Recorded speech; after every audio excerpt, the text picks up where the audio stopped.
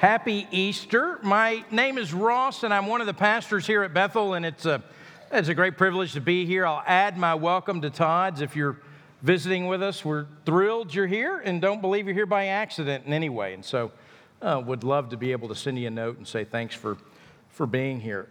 So this morning, here's what I'm going to do. I'm going to be in John chapter 20.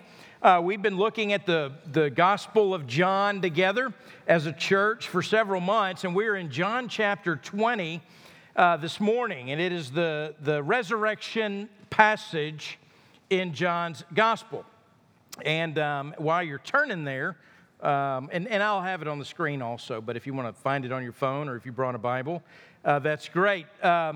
Growing up, I remember Easter morning was full of all kinds of drama in my house when I was a child. So I am the oldest of five. I'm the oldest. The youngest is Elliot. He's my brother. And then we've got three sisters in between. And it was, there was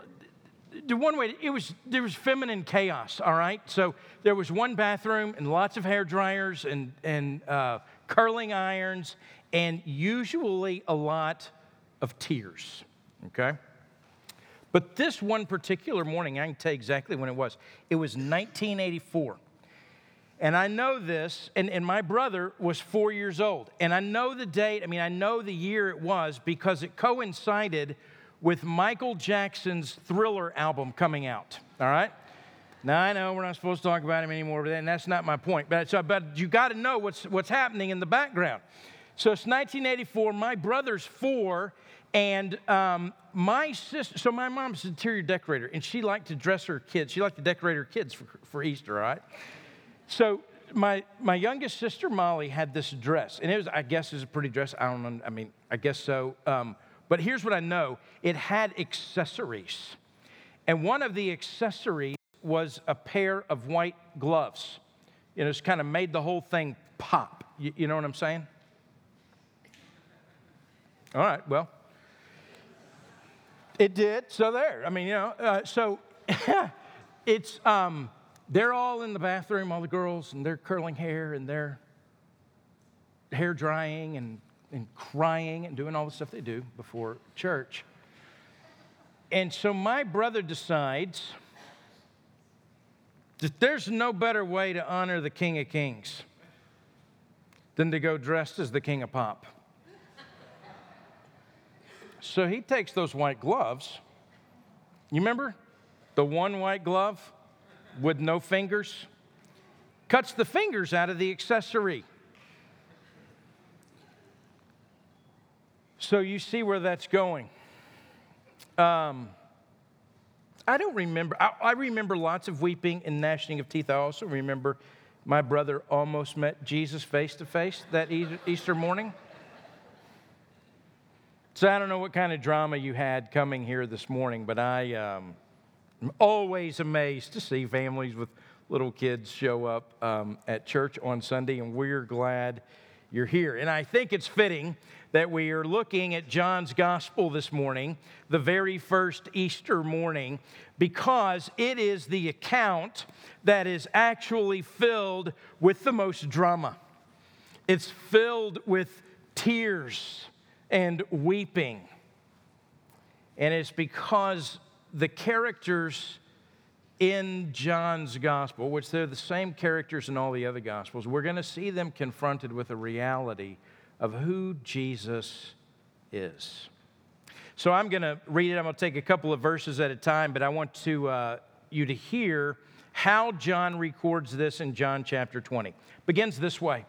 It says, "Now on the first day of the week, Mary Magdalene came to the tomb early, while it was still dark, and saw that the stone had been taken away from the tomb." So to give you a little context, Jesus in John's Gospel, in all the Gospels, comes into Jerusalem. It's Passover. He gets arrested. There is this kangaroo court that goes on between the Jews. They hand him to the Romans.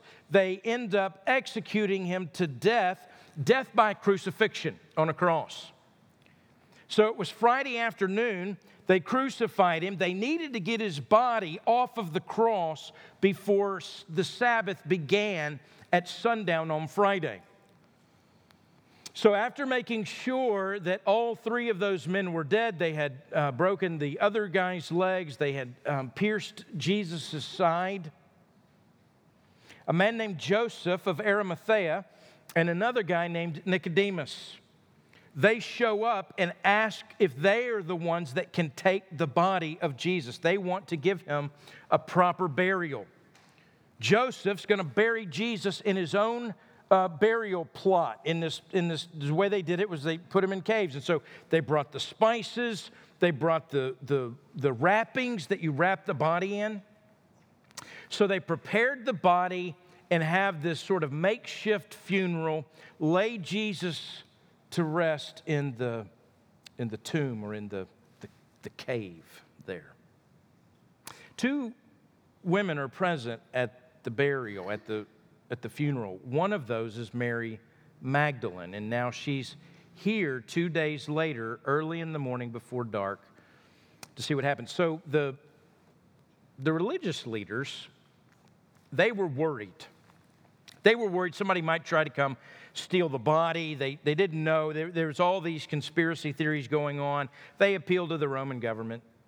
A guy named Pilate orders that the tomb is sealed with the Roman seal. And he posts guards outside. So that's the scene.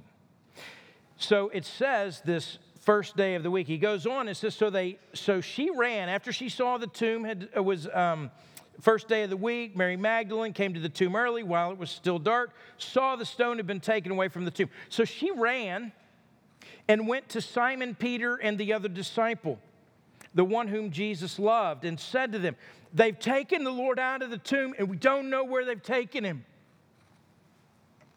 So Peter went out with the other disciple, and they were going toward the tomb.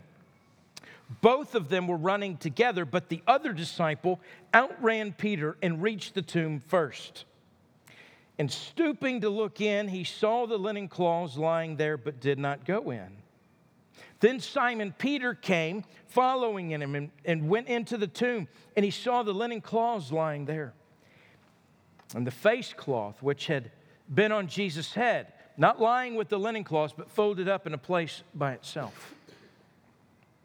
Then the other disciple who'd reached the tomb first also went in, and he saw and believed. For as yet they did not understand the scripture that he must rise from the dead. Then the disciples went back to their homes. A couple of things about this I want you to observe. One, in verse 1, it says, now, it was the first day of the week. And John here, what he's doing, he's giving us a time marker. And what he's actually doing is telling us that the third day is actually the first day. Jesus had spent lots of time laboring with his disciples, telling them, look, when we go into Jerusalem, here's how it's going to go. It's Passover, but I'm really the sacrifice. And when we go in there, I'm going to be arrested. They're going to try me. They're going to sentence me to death. I'm going to be executed on a cross.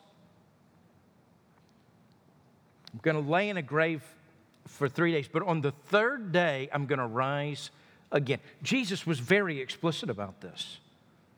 I mean, sometimes he talked in parables, and those were hard to understand. But with this information, this was explicit. And he told his disciples multiple times. And John here wants us to know as he looks back, oh yeah, the third day actually ended up being a first day. A new age was coming, the first day of a different world, a new creation was being brought about. That though it was the dawn of the day, there was this spiritual dawn, and the light was breaking through the darkness. And Jesus, he suffered all the darkness, but was raised. In this morning, the light was shining in the darkness. If you notice, it's interesting, John says it was dark. If you looked at the other gospel writers, they say, well, it was dawn or it was very early. John's the only one that talks about it being dark. And it's kind of like John saying, it's that saying, it's darkest before when? Dawn. And in John's gospel, he uses these symbols, light and dark. They're symbols to represent spiritual things. And what he's trying to communicate to us is Mary shows up. She's the first one there. She's the earliest one there. She comes, it's early in the morning, and it's still dark. And he wants us to know, it's more than just dark literally. Mary, her understanding, she's in a spiritual darkness and she doesn't even know it. When we talk about the resurrection, it is the most significant event in all of history, if you believe it's true. If you believe it's true, it's the most significant event in all of history. After Jesus is raised, he will spend 40 days, and there will be over 500 witnesses to his resurrection. He'll have met with the disciples. He'll have met with other followers. He'll have met down in Jerusalem and up north in Galilee. For 40 days, he travels around and was seen and known. And the Gospels were written in the lifetime of all of those witnesses. We know, listen, if it wasn't true, somebody would have said, no, that's not true. That's not how it happened. The Gospels don't get contested, they get preserved. Every one of these men who were his disciples end up dying for what they believe. The resurrection of Jesus sparks this movement called the church that within 300 years, in a world that never changed, the church had changed the world. No one could conquer Rome. The church conquers Rome from the inside. Well, who is Mary Magdalene? This is an interesting story. She's Mary Magdalene. She's in all 4 of the gospel accounts.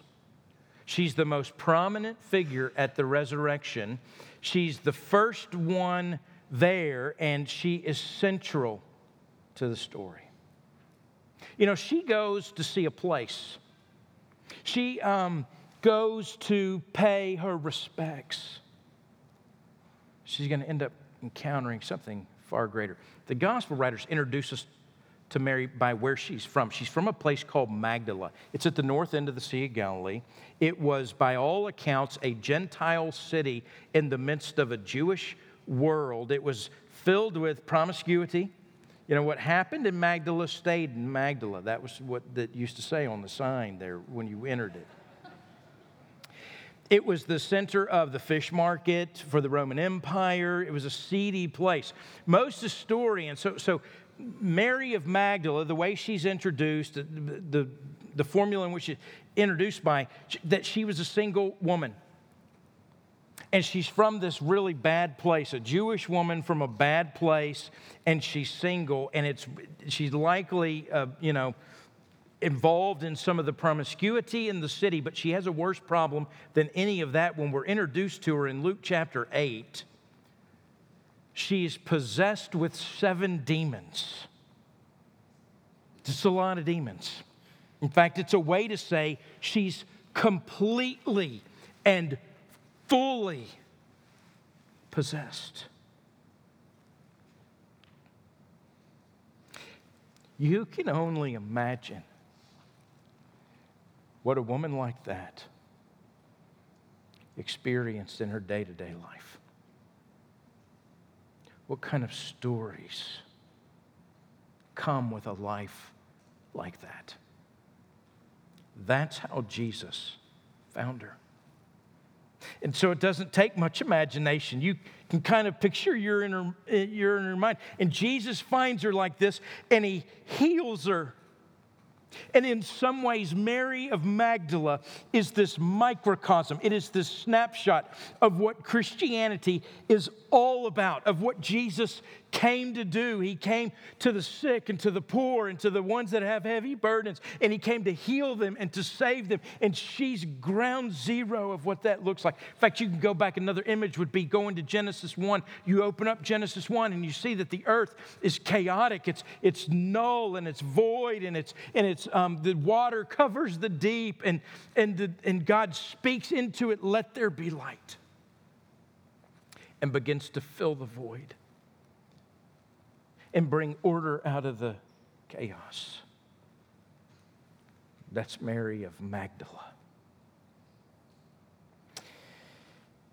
So John said that Jesus was life, and then that life was the light of men. And that's what Mary's going to encounter. Why is she there? You know, of all the people, so she's healed by Him. Her life is changed by Him. I am sure that she thought, man, I need to know more of who this man is. He saved my life. And so she follows Him the rest of His ministry. She supports Him with what little she has the rest of His ministry. There are only a handful of people, the smallest handful of people at the cross. She's there. There are 2 people at the funeral. She's there, and here she is by herself. Very first thing on that Sunday morning. You know what's interesting? She would have heard all the teachings from Jesus about being raised on the 3rd day. She was probably there when Lazarus was raised from the dead in John chapter 11. She'd seen Jesus do miracles like walk on water and multiply a handful of loaves of bread and feed 5,000 people. In fact, He did it a couple of times. And yet, she doesn't come to the tomb because she thinks Jesus is raised from the dead. She's come to the tomb to mourn the loss of the man she loved, of the one she thought was the Savior, the one whom she thought was the hope of the world. And Mary doesn't get it. She came with spices that were meant for a corpse. Some other women will join her a little later. They're going to wonder how they're going to get the stone open to get the spices in. She knew certain things, but she could not have imagined that He would have been raised from the dead. Because the reality is, that is something that would be too good to be true. An impossibility that can't quite be possible. That's where she is. Well, you also have Peter and John, and it's interesting. Most of the next 8 verses are about them having a foot race to the tomb. And John is clear to tell us he's the faster of the two. You know, maybe Peter's, he's the distance runner and John's the sprinter. But anyways, John gets there. He's catching his breath. Peter barges right in and looks. And it says the linens, the ones that Joseph of Arimathea had wrapped him in, were laying there. And the way that the language is, they were laying there perfect. It was like a cocoon. It was like a body should have been wrapped in there, but there's no body at all. Completely undisturbed. And the head wrapping had been taken carefully and folded and laid at one end. The point of these two men, and it says this, they did not yet understand the scripture that He must rise from the dead and that they go back to their homes. It may be that they glimpsed and thought, maybe. I know He said He was going to rise from the dead, but I don't know. I don't know about this. But even if He did, here's the reality. We deserted Him. He goes into His trial. He goes into His crucifixion. The disciples, these men that had spent 3 years with Him, they scatter. They're nowhere to be found. In fact, Peter has deserted Him. He has disappointed Him. And he has denied Him 3 times. And so he looks in and he figures, well, even if this man is resurrected, he wouldn't want to have anything to do with me. So he goes home. Well, in verse 11, John picks up the rest of the story with Mary Magdalene. He's the only one that records this. But it's so significant. Listen to this. So she sees the tombs open, and she runs away to tell Peter and John. By that time, some other women have come. They've encountered an angel. Mary of Magdala hadn't seen the angel yet. These women leave to go tell the disciples. In the meantime, Peter and John show up. They've been racing each other there. And then Mary of Magdala follows along. These men leave to go home, and we have Mary of Magdala standing there in front of the tomb by herself alone, and she's weeping. And so she decides to look in the tomb. Here's how it goes. But Mary stood weeping outside the tomb, and as she went, she stooped to look into the tomb.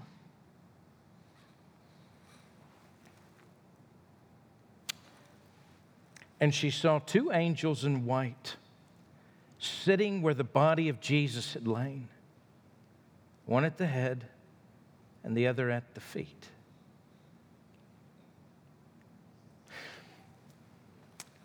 She's alone at the tomb. She is in the midst of confusion and chaos. She is weeping. She's brokenhearted. She sees an empty tomb. Now she's left in the garden. Peter and John have gone. And there she is in full despair.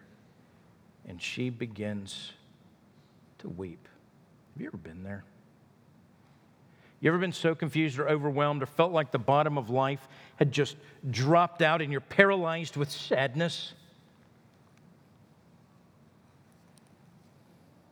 We all know something's wrong. Things aren't the way they're supposed to be. We know this.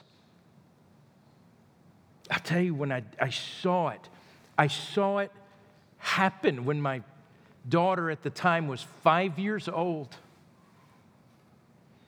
And she realized for the first time something is not right in this world. This was my youngest, Catherine, was about 5, and I'd taken her to see this movie, this documentary. I thought it was a good idea at the time. It was called The African Cats.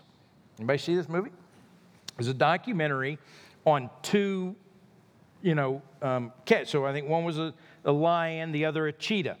And they followed him, so they had these families. And so, and the two narrators. One was Samuel L. Jackson, narrated one, and then Patrick Stewart, also Jean-Luc Picard, narrates the other one. Yeah, so we're sitting there, and it's beautiful. The way they filmed it's beautiful. It's unbelievable. And then you're there, and all of a sudden I'm realizing, uh-oh. So this cheetah, she has 5 cubs. And all of a sudden you realize these cubs have become prey. And so the mom cheetah goes out, and she's fighting for the life of her cubs. But 2 of the cubs die in the midst of this thing. And all of a sudden, the music changes, the mood changes, and you're there left with the reality that 2 of her little young cubs have died. And then all of a sudden, Jean-Luc's voice says, and they're not coming back.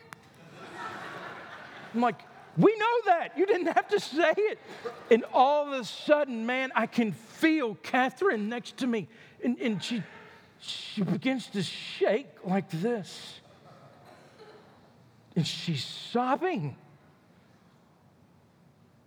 I'm like, oh, please, no more. Well, there was more. They show this lion. I guess she's a teenager. I don't know. They're making all this stuff up. Who knows what they're thinking? But anyways, the story was compelling in this line. She's seeing her mother, so she's a teenager or whatever, and she's seeing her mom as she's aged. And so what happens when a lion or lions, when they age, and they're about to die. They leave the bride and go off by themselves to die.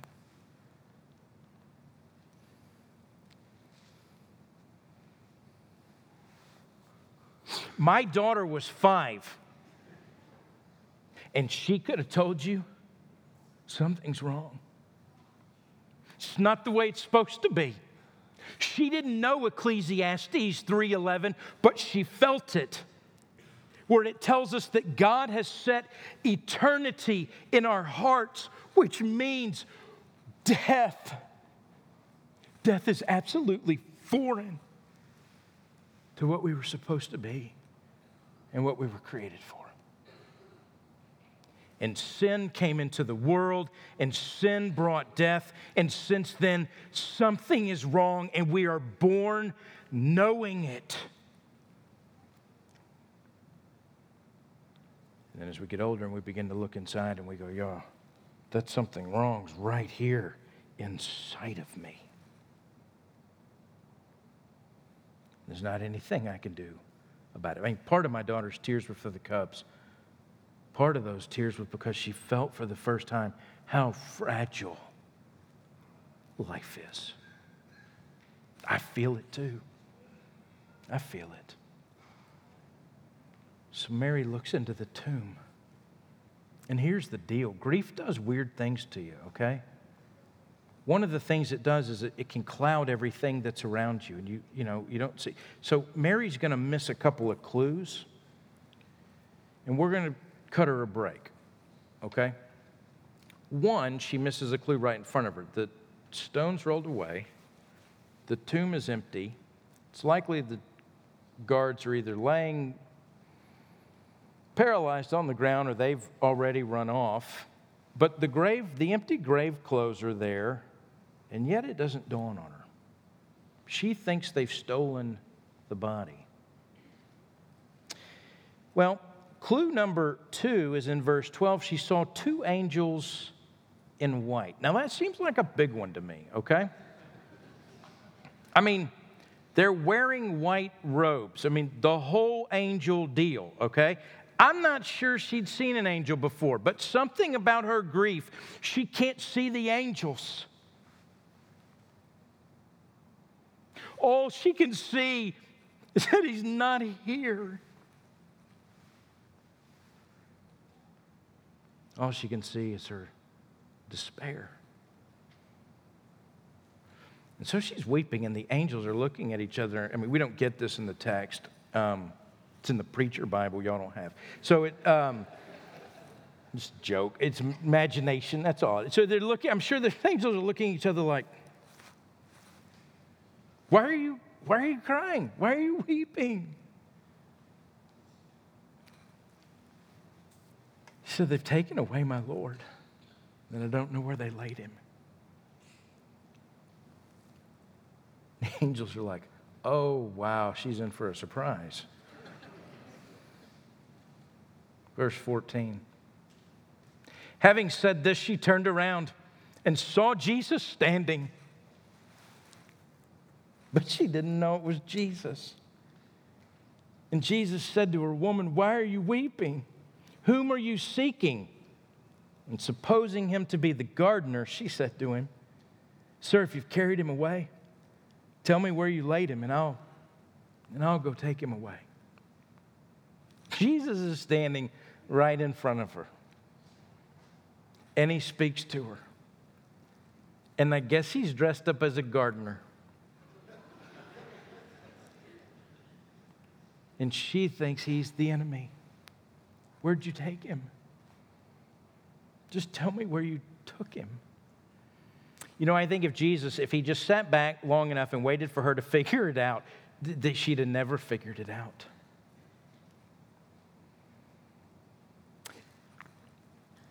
She was blinded by her own idea of who Jesus was. Sure, he was powerful. Sure, he did miracles. Sure, he loved people in ways they never. Sure, he changed my life. But nobody beats death. Listen, you can give death a good run. I mean, You can outrun death for 30 years or 40 years or 70 years. Some people outrun death for 90 years. You know what happens? Death always wins. Nobody beats death. She's not looking for anybody alive. She's looking for someone who's dead. And here's what's crazy. She believes she's in the middle of a disaster. And she's about to become one of the most famous people in all the world because she's the first eyewitness to resurrection, to new creation. She is spiritually blind, and she doesn't really know the real Jesus yet. And I love the way he comes to her. He breaks in so gently. Woman, why are you crying?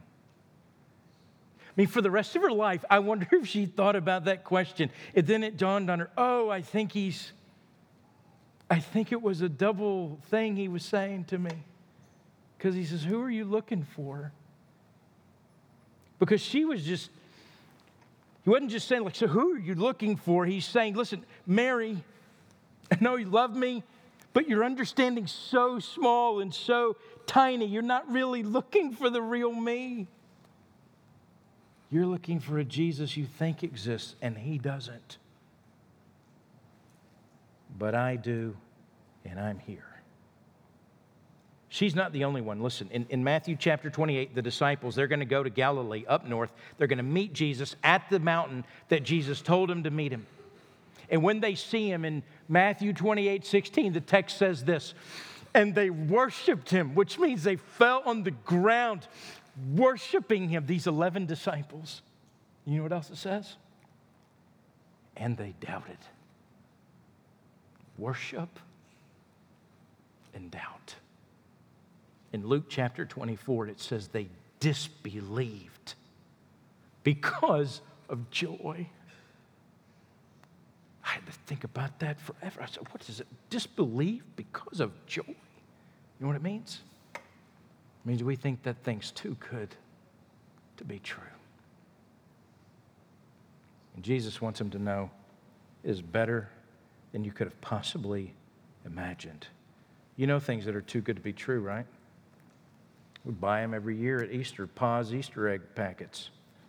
They're happy children, stress-free parents right on the front of it. All you do is boil it, put the dye in, your eggs will come out perfectly. I can tell you, in the years that we have done that doesn't happen. That thing's too good to be true. But then there are things that are better than you could have possibly imagined. Remember, my son called me a couple of weeks ago. He says, hey, Dad, I've got an opportunity to go to see the Texas Tech championship basketball game. I told you I wasn't talking about it anymore, but you'll see why here in a second. And I'm like, hey, then you ought to go. That's great. Oh, my goodness, how are you able to get a ticket, and how are you going to get up there? Oh, my friend's grandparents said they'd help us do all this stuff. And I'm like, hey, that really sounds great. And, well, what he didn't know at the time and later found out, and then Les and I got to find out, so his friend's really awesome. Grandfather sends a chartered plane, picks up 2 college kids, flies them to Minneapolis, seats them on the 11th row behind the Texas Tech bench. See, there are some things better than you could have possibly imagined. And Jesus is saying that to Mary. So now I want to show you one other thing, and then we're going to wrap up, and we'll get out of here and do our Easter stuff. But in chapter 20, verse 15, they're in a garden. He says, woman, why are you weeping? Whom are you seeking? And I'll tell you what's going on. So they're in a garden, and Jesus is God in the flesh, and he's in the garden, and here's Mary. And so if the church is the gathering of the men and the women and the children who confess the resurrection of Jesus, then Mary, she's the first of all of us. The church is called the bride of Christ. Jesus here calls her woman. I told you it was a new age. It was a new beginning. If you went back to Genesis chapter 2, what I'd show you is that the very first Adam, that God comes to him and he says, it's not good that you're alone. And so he puts him into a deep sleep. And the language is a death-like sleep.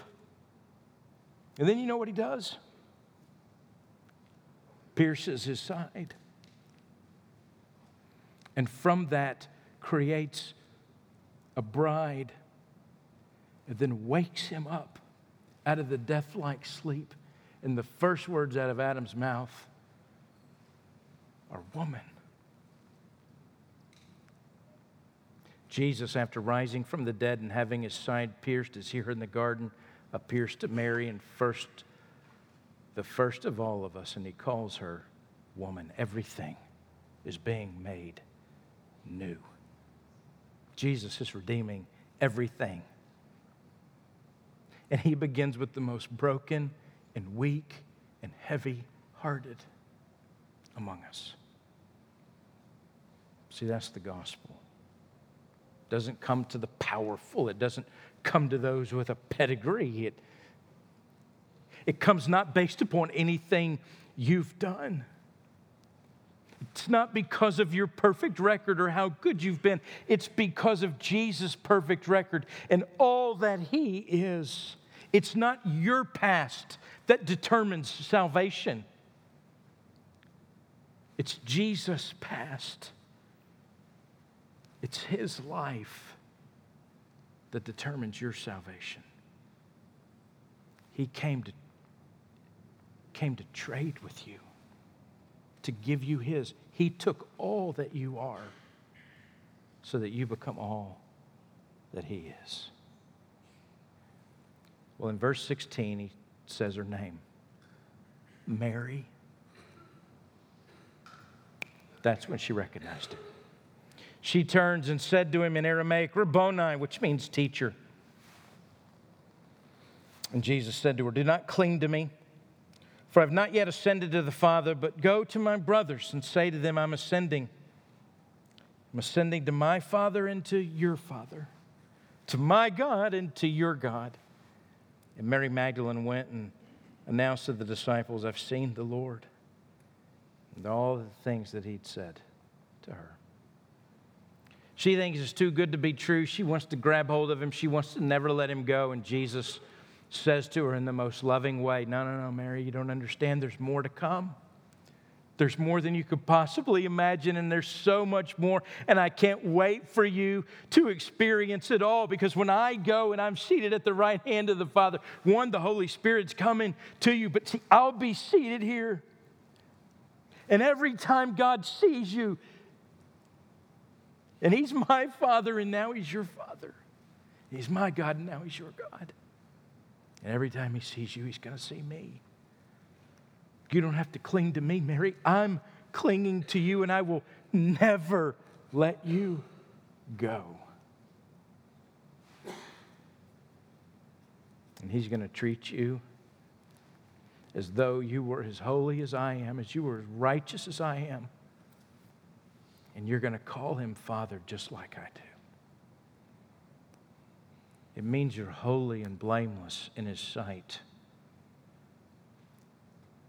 And Mary, there's going to be a fellowship with me possible, a clinging to me possible, beyond anything that you can imagine. Mary, it's not too good to be true. It's better than you could possibly imagine. And oh yeah, by the way, go tell my brothers.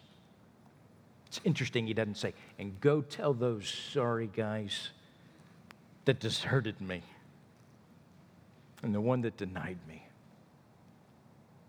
No, full of love and grace, go tell my brothers. Leslie was cleaning some things out this weekend, and she came across an old picture that my oldest daughter had drawn, and the top of it was she drew a rainbow. And I guess it was something they'd done in kindergarten or first grade. It was this writing prompt. And you drew the rainbow, and then the writing prompt said, imagine you could follow the rainbow to an end. Write about what you would find there.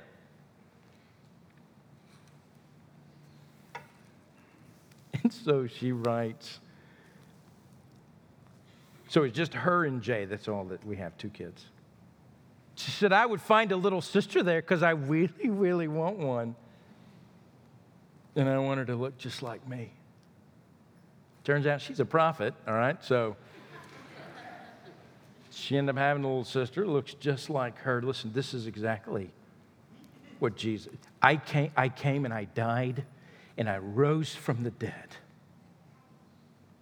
And I am seated at the right hand of the Father because I really, really want it.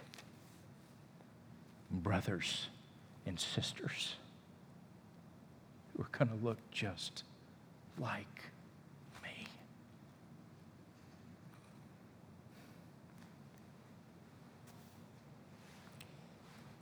And he says to Mary, I want you to know who you are, Mary. Annie Dillard writes, my whole life I've been a bell. And I never knew until I was picked up, lifted up, and rung. Up until then, I thought I was a paperweight. I thought I was a doorstop. Had no idea. If somebody picked me up and rung me, I was a bell. I had no idea what I was. Jesus is saying, like Mary, even if it seems hopeless, even if it seems like you're not really sure who he is calling you by name this morning. He wants you to know him. He wants to pick you up and for you to discover who you are in Christ. And the way that you do that is by believing. Saying, you know what, there's not anything I can do to save myself. God had to send his son to become my sin, to take all my sin on him, to die my death, and to raise to new life so I can live with him. It's a simple message of everything in God's word. And he's calling you by name this morning. So if you would you bow with me? Let's pray. And I'll tell you, to your right, the wall to your right, there's a set of doors. If you walked out those doors this morning, there's some elders and some couples out there that if you feel the Holy Spirit working in you this morning, you feel the Word of God doing what it does because the Holy Spirit does what he does with it. And you think, I really want to know more about that. I want to talk about that. I want somebody to pray for me. I just feel like I just don't need to be alone right this second. Well, I urge you to listen to that prompting. If you're with somebody, they'll wait for you. It's okay. But don't leave this morning without settling what it is that is unsettled in you. Father, I pray you do that for all of us. I thank you for your word. I thank you for Mary.